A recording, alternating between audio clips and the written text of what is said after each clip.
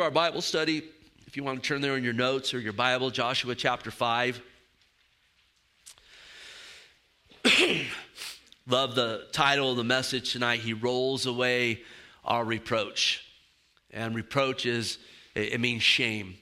And not only has Jesus bore our sins, but he has bore our shame. And we'll see that the Lord does that for the nation of Israel as they're getting ready to go in the promised land in a place they would name Gilgal, which means to roll away. And so it's funny, a lot of these, the names in here and so forth, it will be as basic as you can be. You know, Gilgal, he's rolled it away. But what a glorious truth. And even just studying that this week and be reminded of it, I'm like, man, I want to get that in my heart. You know, the Lord's Gilgal'd for me. He's rolled away my reproach, bore my sin, bore my shame. We have an awesome God indeed. Well, just setting this up tonight, we know the spies now have returned from Jericho, and we'll come back to Rahab's house where they stayed. And I won't touch a whole lot on her tonight other than, just what a beautiful picture of faith. And think about it, this time the spies have returned there to give the report to Joshua. The people's hearts are melting. And no doubt Rahab's in the process of, going out and evangelizing her family, her friends and so forth, and getting them ready to, get into her house with that scarlet thread so that they would be in that house of salvation. And we'll see beautifully here in a few chapters that place is packed brim to brim as she's taking her newfound faith out to those around her. And listen, a very wicked place. Jericho was about to be judged by God. Very, very much like much of our nation, I believe, right now. And, we can take a page out of her book. She was out saying, listen, there's hope. There's a place of salvation. Let's do the same thing. And so in the meantime, again, the spies return to Joshua with a great report. He's saying, listen, the people's hearts are melted. Let's go. The Lord's giving it over to us. And we see Joshua rising up and going to the people and telling them to sanctify yourself. Again, it was a people of faith, positionally, practically though, between coming out of Egypt and even their time out there east of the Jordan, there was a lot of things practically in their life that they needed to deal with. And to sanctify, it means to make holy. And it was a call to put those idols down. It was a call to bring sin they've been making provision for before the Lord. And we see this theme throughout the book of Joshua. You really want to move forward in the Lord. You want to be in that place of living the abundant life, abounding in those fruits of the Spirit, and someone whose life's marked by the Holy Ghost. We got to be a people that, again, aren't making provisions for those things, but a people not walking, again, I always try to put it like this, in legalisms, but absolutely a people that want to be holy. They want to be set apart for the Lord. They want to live for the Lord. We'll see part of this tonight as well. Practically for them was circumcision for the males. And yet in that, we'll see the Lord bringing a healing on them. And again, taking away their reproach. And I don't want to get ahead of myself, but you know what? Again, when we come to Christ, positionally, he does take away that reproach. And as we draw near to him and we let things get cut out of our lives, he takes away that reproach. And sometimes that's painful. Let's be truthful about it. How often are there idols and that sin that easily, it stumbles us, that at the same time there's a hatred of it, but our flesh loves it and it becomes a refuge and it kind of like, people say comfort food, it becomes comfort sin. And when people got to break away from it, sometimes there's hurt and pain and there's worry involved in it. But I'll tell you, the Lord will always heal his people and take away the reproach and then bring us into a deeper walk with them in a land of milk and honey. And I think we get a real clear picture of this in here. So Joshua had started that process, sanctify yourself. And then remember, he told the people to follow the priest. And the priests were going to step into the Jordan.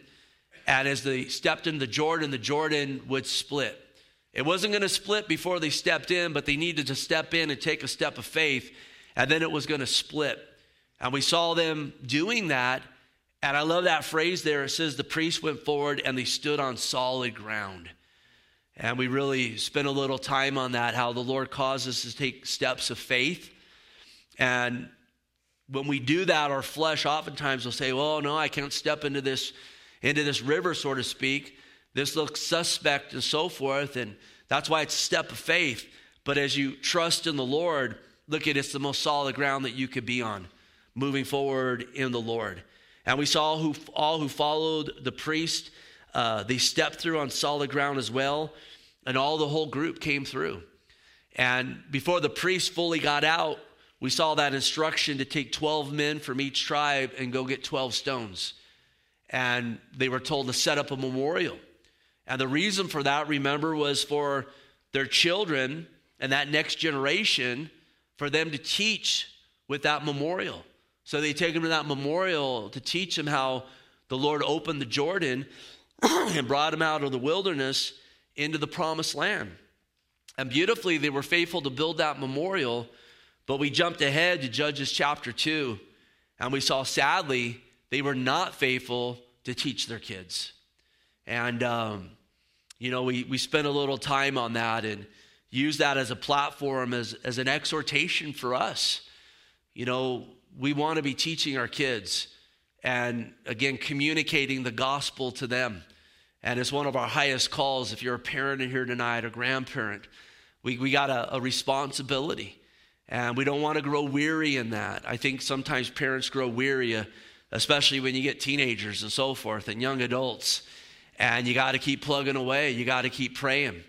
You know what? You got to keep ministering to them and interceding for them and, pointing them to the Lord. That when they're old, they won't depart from it.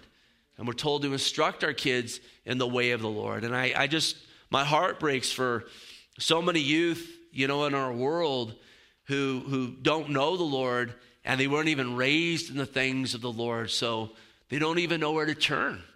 And the best thing that you can give to your kids, the greatest inheritance you can give to them, is the Word of God and the gospel of Christ, as well as them seeing you live that out. Not seeing an hypocrisy in you, or, we act one way at church and then we act a different way at home.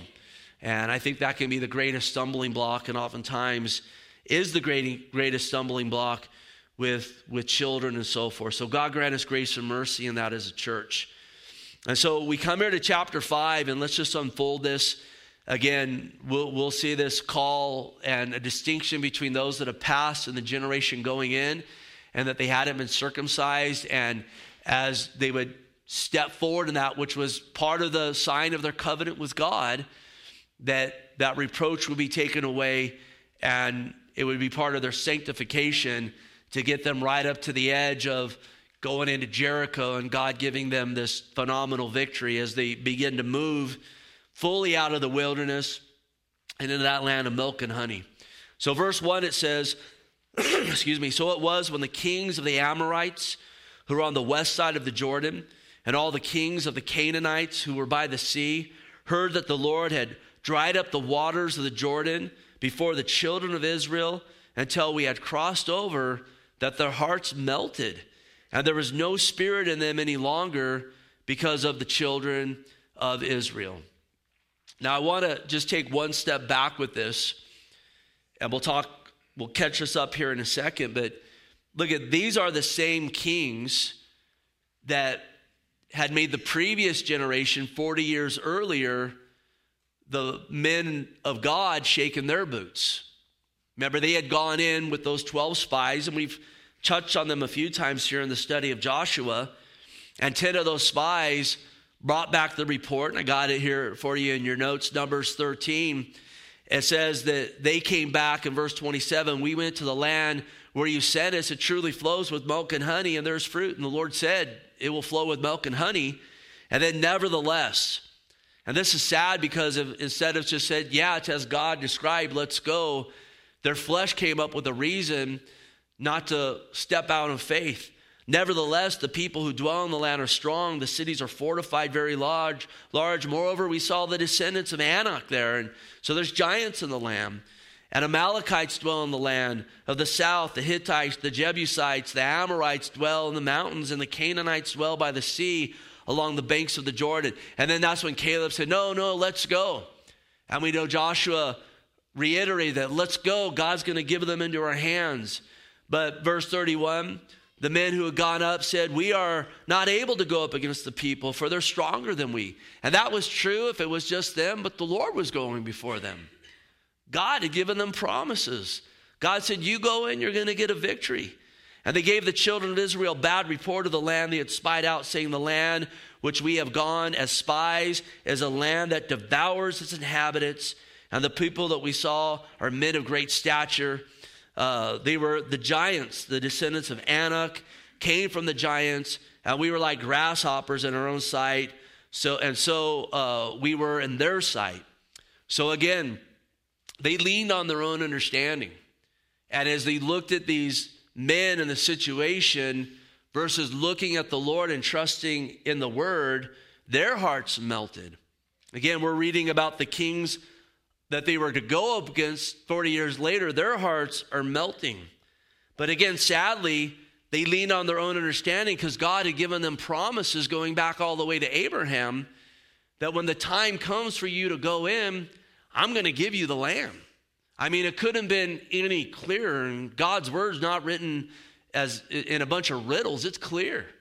Look, there's promises that God's given to us. Walk in this and you'll be blessed. Take a step of faith and be blessed. Seek first the kingdom of God and his righteousness, and all these things will be added unto you. There's no riddle in that, is there? There's no mystery in that. There are mysteries in the scripture, but seek first the kingdom of God and I'm going to take care of the rest. That's a step of faith. It's not one of those, but what did Jesus really mean? He couldn't make it any clearer.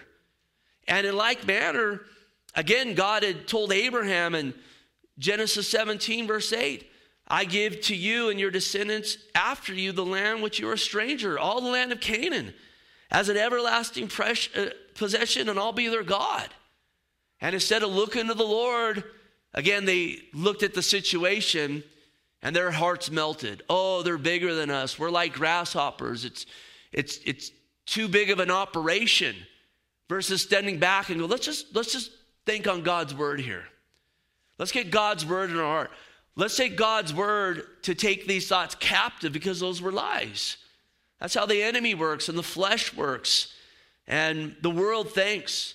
They bring lies that they try to throw them over the promises of God, and that's where we take the promises of God over those lies, and those lies get put down. They get put in check. We know in Exodus, God told Moses in Exodus 6:4, I have established my covenant with them to give them the land of Canaan and the land of their pilgrimage in which they were strangers. And in between this, God had reiterated that to Isaac and to Jacob as well as to the 12 tribes when those promises, or Jacob prophesied to his sons there at the end of Genesis. And then again, there in Numbers, we see God telling Moses right before they went in, send out men to spy the land of Canaan, which I'm giving to the children of Israel. Go check it out.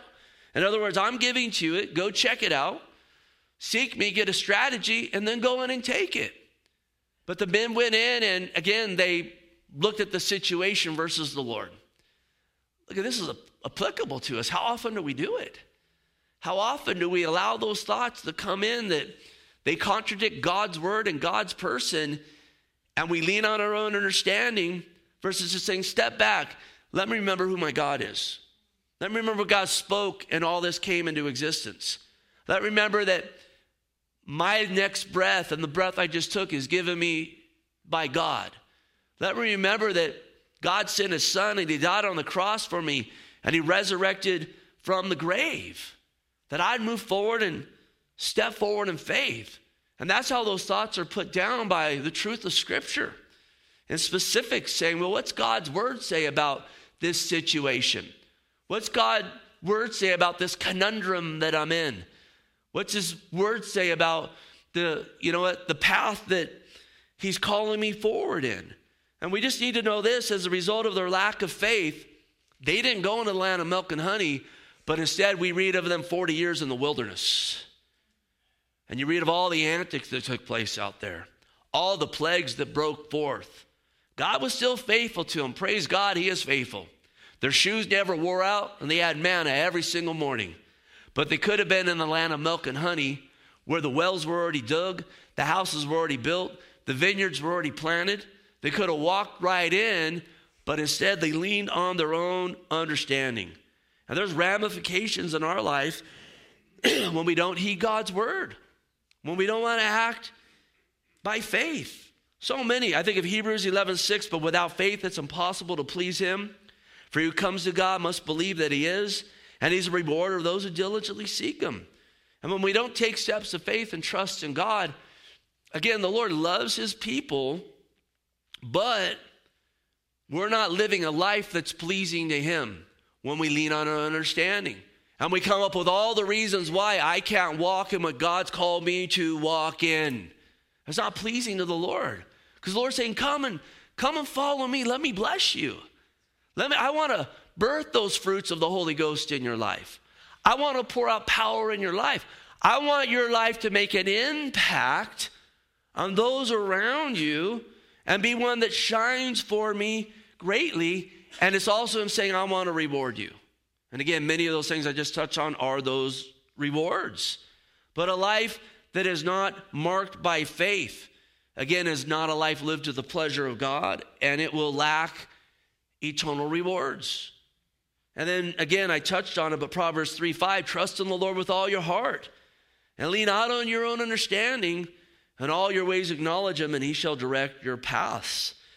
So again, a life that just says, I want to find all the reasons why I don't want to trust in the Lord or why I can't do what God's calling me to do, is not going to be a life led by the Lord. But again, as you lean on your own understanding yourself, and it's going to be a life of crooked paths. It's beautiful when you say, I want to do it God's way. Boy, it's just straight, it's clear, it's concise. You know, the Bible just lays things out. Take the next step, trust in me. Don't worry about what's going on. You don't need to shake and shiver in your boots because of the state of your country or the state of your state. God's on the throne. God's ruling and reigning on high. The Lord's on the throne. Now listen though, 40 years later, things have changed. And they haven't changed, but they've changed. Now all the king's hearts on that other side, their hearts are melted and there's no spirit in them. And we should ask the question why. It's partially said here. Listen, it's because in part the Lord just dried up the Jordan before them. Again, in Jericho, they probably literally saw it happen. You can see the Jordan River from Jericho. They saw it dry up. They saw it split. They saw a couple million people walk through it. Not a couple thousand, a couple million. And then they saw when last dude stepped out, the waters returned. Your heart's going to melt, especially when you know they just destroyed two great kingdoms on the other side, and now they're coming for us. Their hearts melted in that. But listen, this added to where their hearts already were. Because here's the thing, not only did 40 years earlier God give them the promise that they didn't heed, but God was already going before them, and those kings that they were melting, the sons of Anak, they didn't realize that the sons of Anak and those kings and nations, their hearts were already melted at that point. God was already going before them. We know that Rahab had said in Joshua 2:9, I know that the Lord has given you the land, for the terror of you has fallen on us, and the inhabitants of the land are faint-hearted because of you. She doesn't mention the Jordan at all. For we have heard how the Lord dried up the water of the Red Sea when you came out of Egypt. These dummies went in there and 10 of them said, our hearts are melting. And they didn't even realize the people that we're looking at, the enemy that we're looking at looked so big. Actually, they were melted inside, and they were all talking, can you believe the Lord dried up the Red Sea and brought them through and destroyed Egypt? God's always working on our behalf. God's always working the angles that need to be worked for his glory and honor and praise. And then on top of that, again, they heard about the kings of the Amorites on the other side of the Jordan, and now they're talking about the Jordan that's being shook. Look at, we have an enemy. We wrestle not against flesh and blood, but powers and principalities. And know this tonight, the enemy of our soul shakes at the thought of the hand of the Lord moving. We read there in James 2:19, you believe there's one God, you do well. Notice, even the demons believe and tremble. The devil, the demons, they tremble at the person of Jesus Christ. When the hand of God moves, I mean, how many times do you see Jesus casting out demons and those demons just, trembling? Did you come to torment us before our time and whatnot? But here's the thing on top of this. They were also trembling now even more because the children of Israel were actually stepping out in faith, and now they weren't leaning on their own understanding. Now they're saying it's time to move forward in the Lord. We've been in the wilderness too long. Let's be led by the Lord. That's the big thing that's different. The people of God were moving by faith in the Lord. Hear this tonight. Satan doesn't shake one bit at the thought of lukewarm, apathetic believers who don't take steps of faith, that just want to live a life of hedonism, seeking their own senses and pleasures. He doesn't shake one bit. And that's a lot of the church today. Not my opinion. Please go read Revelation chapter 3 and many other commentaries in the epistles about the end times church. Oh, we're not in the times. Actually, the end time started at the ascension of Jesus Christ. And as I look around and see things unfolding, the Lord said, when you see these things unfold, look up, your redemption draws nigh. Listen, we live in a world that is very much like the days of Lot and Sodom and Gomorrah, very much like the days of Noah, when the thoughts of men were continually upon wickedness. And I don't really see, as I look around, much of a powerful church in the United States of America. I don't know anyone's heart, but I just look at the fruit. You look at the carnality. It just evident all around. Devil don't shake. His knees don't knock at that. In fact, I think he stands back and applauds that. Oh yeah, this ain't making any effect. But hear this, when the people of God trust in God and act according to God's word, he begins to shake. These kings are a picture of the devil. There's many of these types of Satan throughout the scripture. I think about Nehemiah when he went to rebuild that wall that had been busted down around Jerusalem. In Nehemiah 2:10, it says, when Sanballat the Horonite and Tobiah the Ammonite officially heard of it, they were deeply disturbed that a man had come to seek the well-being of the children of Israel. Sanballat's a type of Satan in the scripture. Again, those walls were down. The people were apathetic. It says in Haggai that they were more concerned about paneling in their house, which wasn't just a roof over their head, but it was living in luxury at home while the temple of God laid in ruins. That was the state of the place. And Nehemiah showed up and again was concerned. Said, we got to get this wall up. We got to get this reproach off the people. And he was a man of prayer. And Sanballat was deeply disturbed about that. And I just wonder tonight in our gathering here, again, the Lord's going before us. The Lord loves us. And I don't want to spend too much time thinking about this. But my hope would be, through the work the Lord's doing in our lives in this fellowship, in our lives individually, that there's some there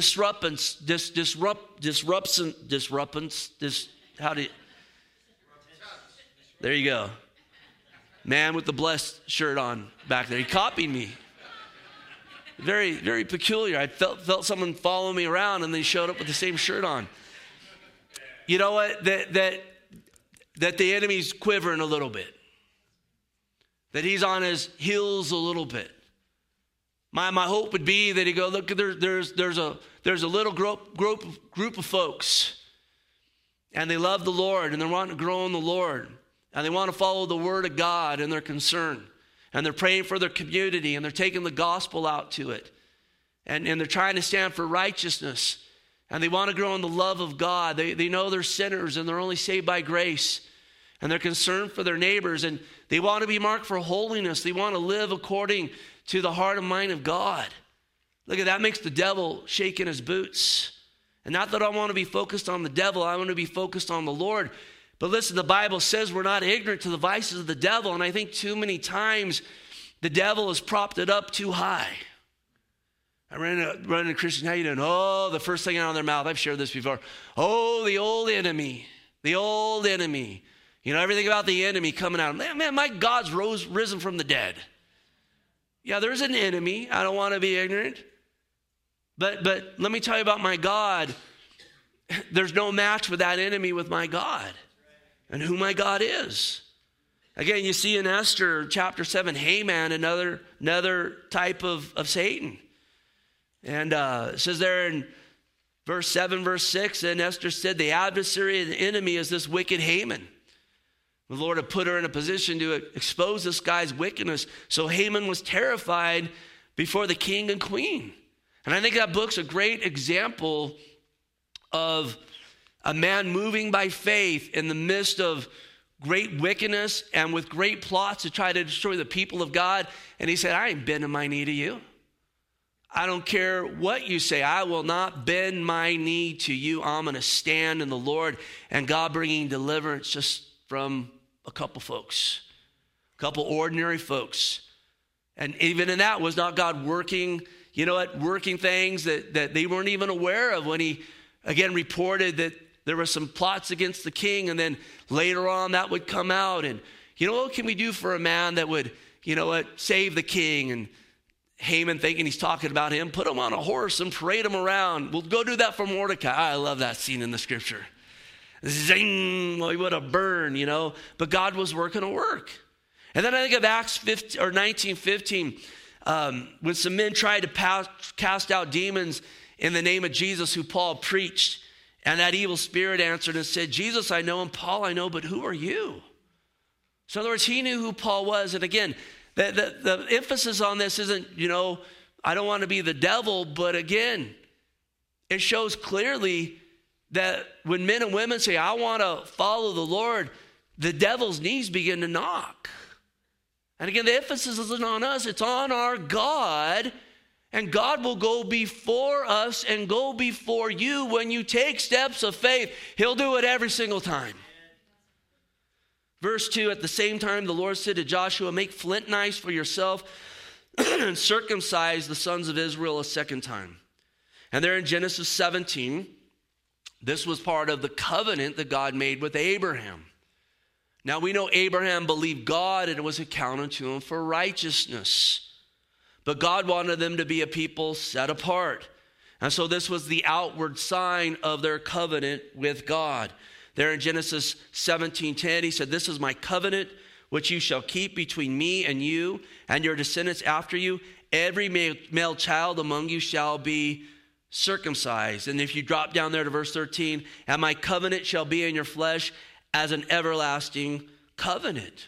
So an evidence of their faith that saved them was circumcision. You could compare a New Testament believer. We're called to be water baptized, but water baptism doesn't save anybody. Circumcision didn't save anybody, but it's something we're called to. It's an outward profession of our faith. And listen, there's a lot of cultures even in the world today. They don't take anyone seriously about following the Lord until they're ready to go out in the public and be baptized. Because oftentimes when they're baptized, they're disowned by their family. Everything changes. They know there's a cost in that. They know they're cutting things off, and there's probably going to be some ramifications, but they're willing to do that because they trust in the Lord and what God has for them, and they know they're sinners, and they want to be known as a follower of Jesus Christ. Side note with this, listen, make no mistake, everything in the Levitical law was to the benefit of Israel. Go look at the diet that they had. Go look at the laws of cleanliness, the things that the Lord did not want them to mix. This would be for their benefit to this day. There's tremendous health benefits in circumcision. Now, you got freedom in the Lord to do as you will. But the thing I want to make the point in is that the things that God calls his people to is always to bless them. I got a few facts there, how that reduces, to this day, prostate cancer, lowers the risk of urinary infections. There's way few more medical conditions, and these are studies by the Mayo Clinic and others. So that's a side note that, again, we have a freedom in. The point I want to make in God doing this wasn't God doing something cruel to them. It sounds cruel, does it not? Very painful, especially as a grown man, especially this next generation. But all the things God called them to was for their benefit. Sometimes we say, oh, God's calling me, this is going to hurt me. No, the things God calls you to will bless you, even when it's God calling you to cut things out of your life. And it's painful. What God will bring is so much better. And I'll tell you, the cleanliness of the Jews, even in the last few thousand years, even as they were dispersed over the face of the earth, keeping that Levitical law, look, it saved them as a people. No other people were able to keep their identity like Israel has, scattered for 2,000 years with great oppression. But these guys were able to survive so many plagues that came, and no one could figure out why. And oftentimes it made people hate them more. And it was simply because they washed their hands in running water. Go look at the history of plagues, how many of them spread because everyone was using still water in the same water, thinking they're getting clean when they're just spreading disease. But as they walked in those things, God blessed them. And the same's true with us. Now again, in Christ, we know that he circumcises our hearts. And you read their commentary in Romans 4 where it talks about, again, Abraham was saved by faith, and then the circumcision was a sign of that faith. And then again, it says it's the second circumcision, and I'll just jump ahead for a second. In verse 5 of this chapter, the people who came out had been circumcised. So the generation that passed away, they didn't have faith to go in, they were circumcised. The new generation, those born in the wilderness, were not. And this is how they distinguished that second generation from that first generation. It's one of the ways they did that. Now let's read verse 3 through 7 here. And Joshua made flint knights for himself and circumcised the sons of Israel at the hill of foreskins. Again, they're not very creative in the name of places and so forth. I'm not going to comment anymore on that. And this is the reason why Joshua circumcised them. All the people who came out of Egypt, who were males, all the men of war, had died in the wilderness on the way, and they had come out of Egypt. For all the people who came out had been circumcised, but the people born in the wilderness on the way as they came out of Egypt had not been circumcised. For the children of Israel walked 40 years in the wilderness till all the people of war, till all the people who were men of war who came out of Egypt were consumed. Notice why? Because they did not obey the voice of the Lord. God said, go into the land, I'll give it to you. Instead, they leaned on their understanding. We're not going to obey God, thinking they'll be better off. And as a result, they were consumed. Sin will consume you. When we go our own way, we think it's the better way. Destruction always follows. Again, they didn't obey the Lord. There's blessings in obedience. Absolutely. It says, to whom the Lord swore that he would not show them the land which the Lord had sworn to the fathers, he would give us a land flowing with milk and honey. Because again, they just wanted to look at the giants whose hearts were melting versus the promises of God and the milk and honey that he said, go and take. Then Joshua circumcised the sons who he raised up in their place, for they were uncircumcised because they had not been circumcised on the way. Again, they distinguished that first generation from the second. And this is the thing that's interesting. The fathers who were consumed because they didn't obey, they looked the part, but they didn't have the faith. And then think about this, the next generation, they didn't look the part, but they were actually moving by faith. They were willing to cross the Jordan. And as I just thought about that, I thought about, the Lord's rebuke to Samuel when God said, go anoint another king. And, You know, David's brothers are coming out. There's one that's extra spectacular. And he says, this must be the guy. And the Lord says to him, the Lord does not see as men see, for man looks at the outward appearance, but the Lord looks at the heart. And I'll tell you, in 25 years of ministry, I've learned to be especially aware of folks that look the part and talk the talk, but they don't bear fruit and actually take the steps of faith. We don't want that to be us. I don't want to be that. I have to examine my own heart in that. It's easy to fall into that place. We don't want to fall in that place. That's a dangerous place. And again, our hearts are circumcised when we come to the Lord. Colossians 2:11, in whom you are also circumcised with circumcision without hands, but putting off the body of sins of the flesh by the circumcision of Christ. So there's spiritual application. Again, the spirit, the heart circumcised when we call upon the Lord. But here's the thing, listen, to move forward now in the Lord, as we've already touched on, we do have to cut off things of the flesh in our life. And if they had gone in without being circumcised practically, God would have opposed them. He 100% would have, because he wanted them to go in by faith and according to his prescribed manner. We see a clear example of this with Moses. Back in Exodus chapter 4, verse 24, God was telling Moses to go in and again, tell Pharaoh, let my people go. And it says, after Moses just had this big interaction with the Lord in verse 24 of Exodus 4, and he came to pass on the way at the encampment, and the Lord met him and sought to kill him. Think about that. He's had this interaction with the Lord at the burning bush. He's getting ready to go back in. We know later it says he's the most humble man on the face of the earth. And he's going in, and God meets him, and God's going to kill him. And why? It says then Zipporah, that was his wife, took a sharp stone and cut off the foreskin of her son and cast it at Moses' feet and said, surely you're a husband of blood to me.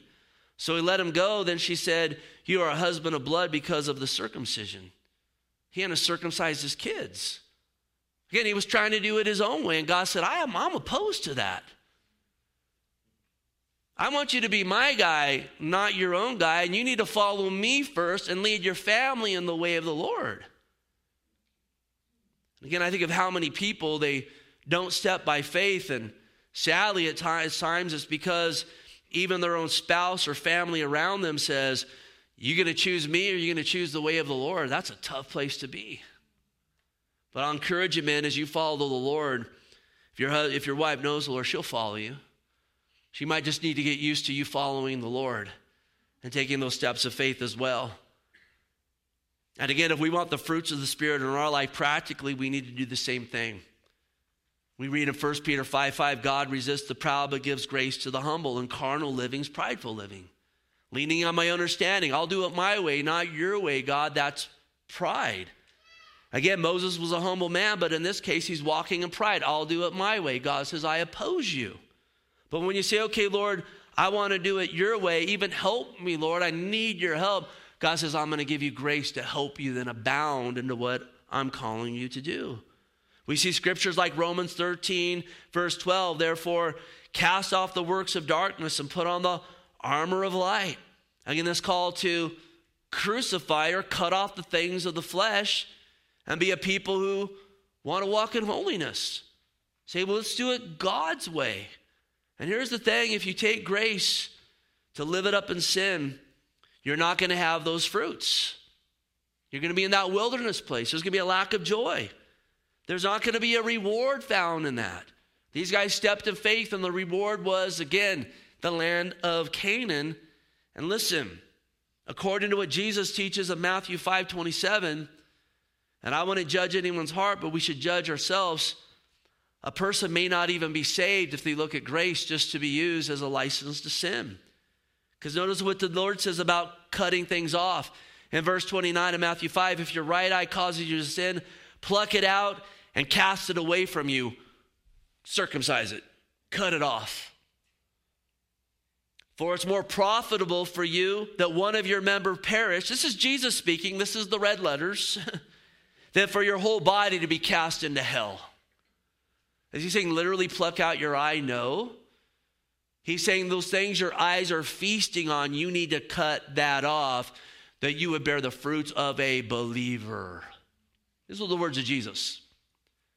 That's not Pastor Steve, coming up with, oh boy, you know what, that's hard to listen to. These are the red letters of Jesus Christ.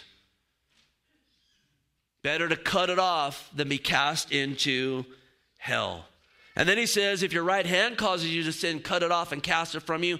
It's more profitable for you that one of your members perish than for your whole body to be cast in hell. And here's the thing, when people got to cut things out of their life, they think, oh boy, it won't be good, I'm going to perish. But really, you flourish when you do that, and it's the evidence of one that has real faith. Verse 8, it says, So it was when they had finished circumcising all the people that they stayed in their place and camped till they were all healed. And then the Lord said to Joshua, this day I've rolled away the reproach of Egypt from you. Therefore, the name of this place is Gilgal to this day. And listen, I touched on this when we started. Oftentimes when we're called to take steps of faith and cut things out of our life, it's painful. There's hurt involved. There can be fear and worry involved because we have comfort sins and that thing we've gone to try to find comfort over the years. But when we say, I'm ready to cut it out, Lord, I'm ready to take a step of faith, God always brings healing, and he always brings more of an abundant life. Jesus said, if anyone desires to come after me, let him deny himself. How many people have read that and said, if I deny myself, I'll lose life. That will be hurtful. That will be painful. I take up my cross daily and follow me. Oh boy, and then I got to take up a cross? But he says, whoever desires to save his life will lose it, but whoever loses his life for my sake will save it. Do we believe that?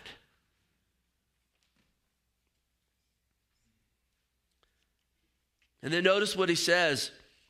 It says, the Lord said to Joshua, this day I've rolled away the reproach of Egypt from you. For the name of this place is called Gilgal to this day. Gilgal means to roll away. And again, a reproach means a disgrace or shame. And there was a shame on them before when they refused to trust in the Lord and go into Egypt. And then on top of that, the things they brought out of Egypt with them and the idolatry and stuff. And they're at the place, I'm laying it down.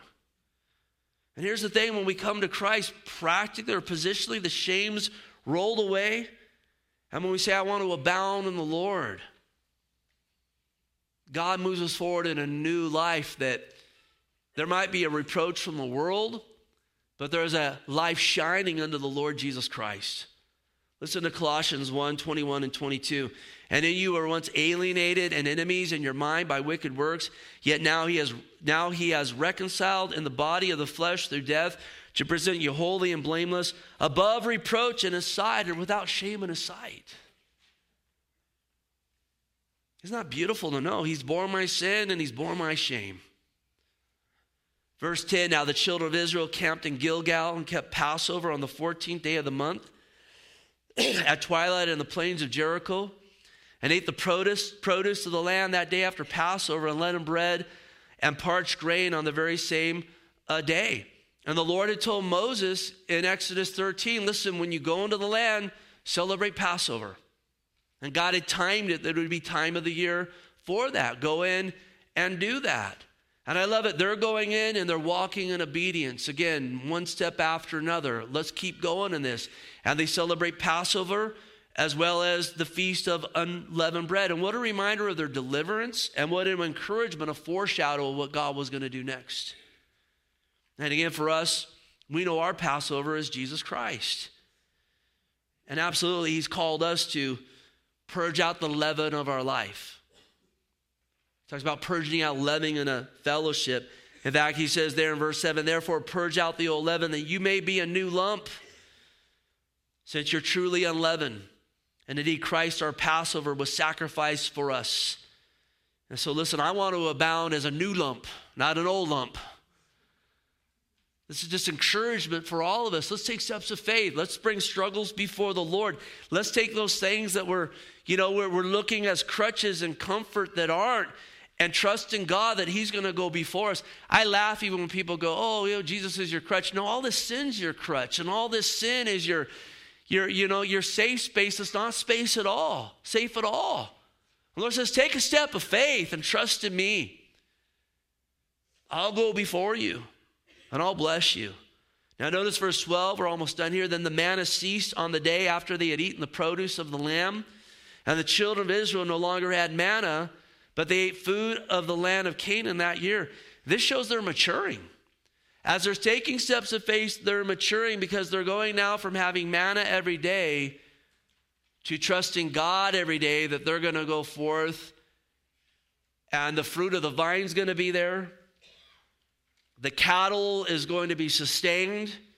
If they have to hunt, it's going to be there. Milk for a baby and a meat for the adult.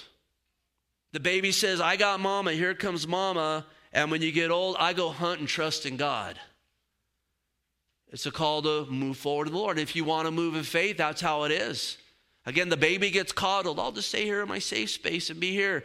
No, we got to rise. It's time to go trust in the Lord. And I don't see the manna, but I know God's going to provide.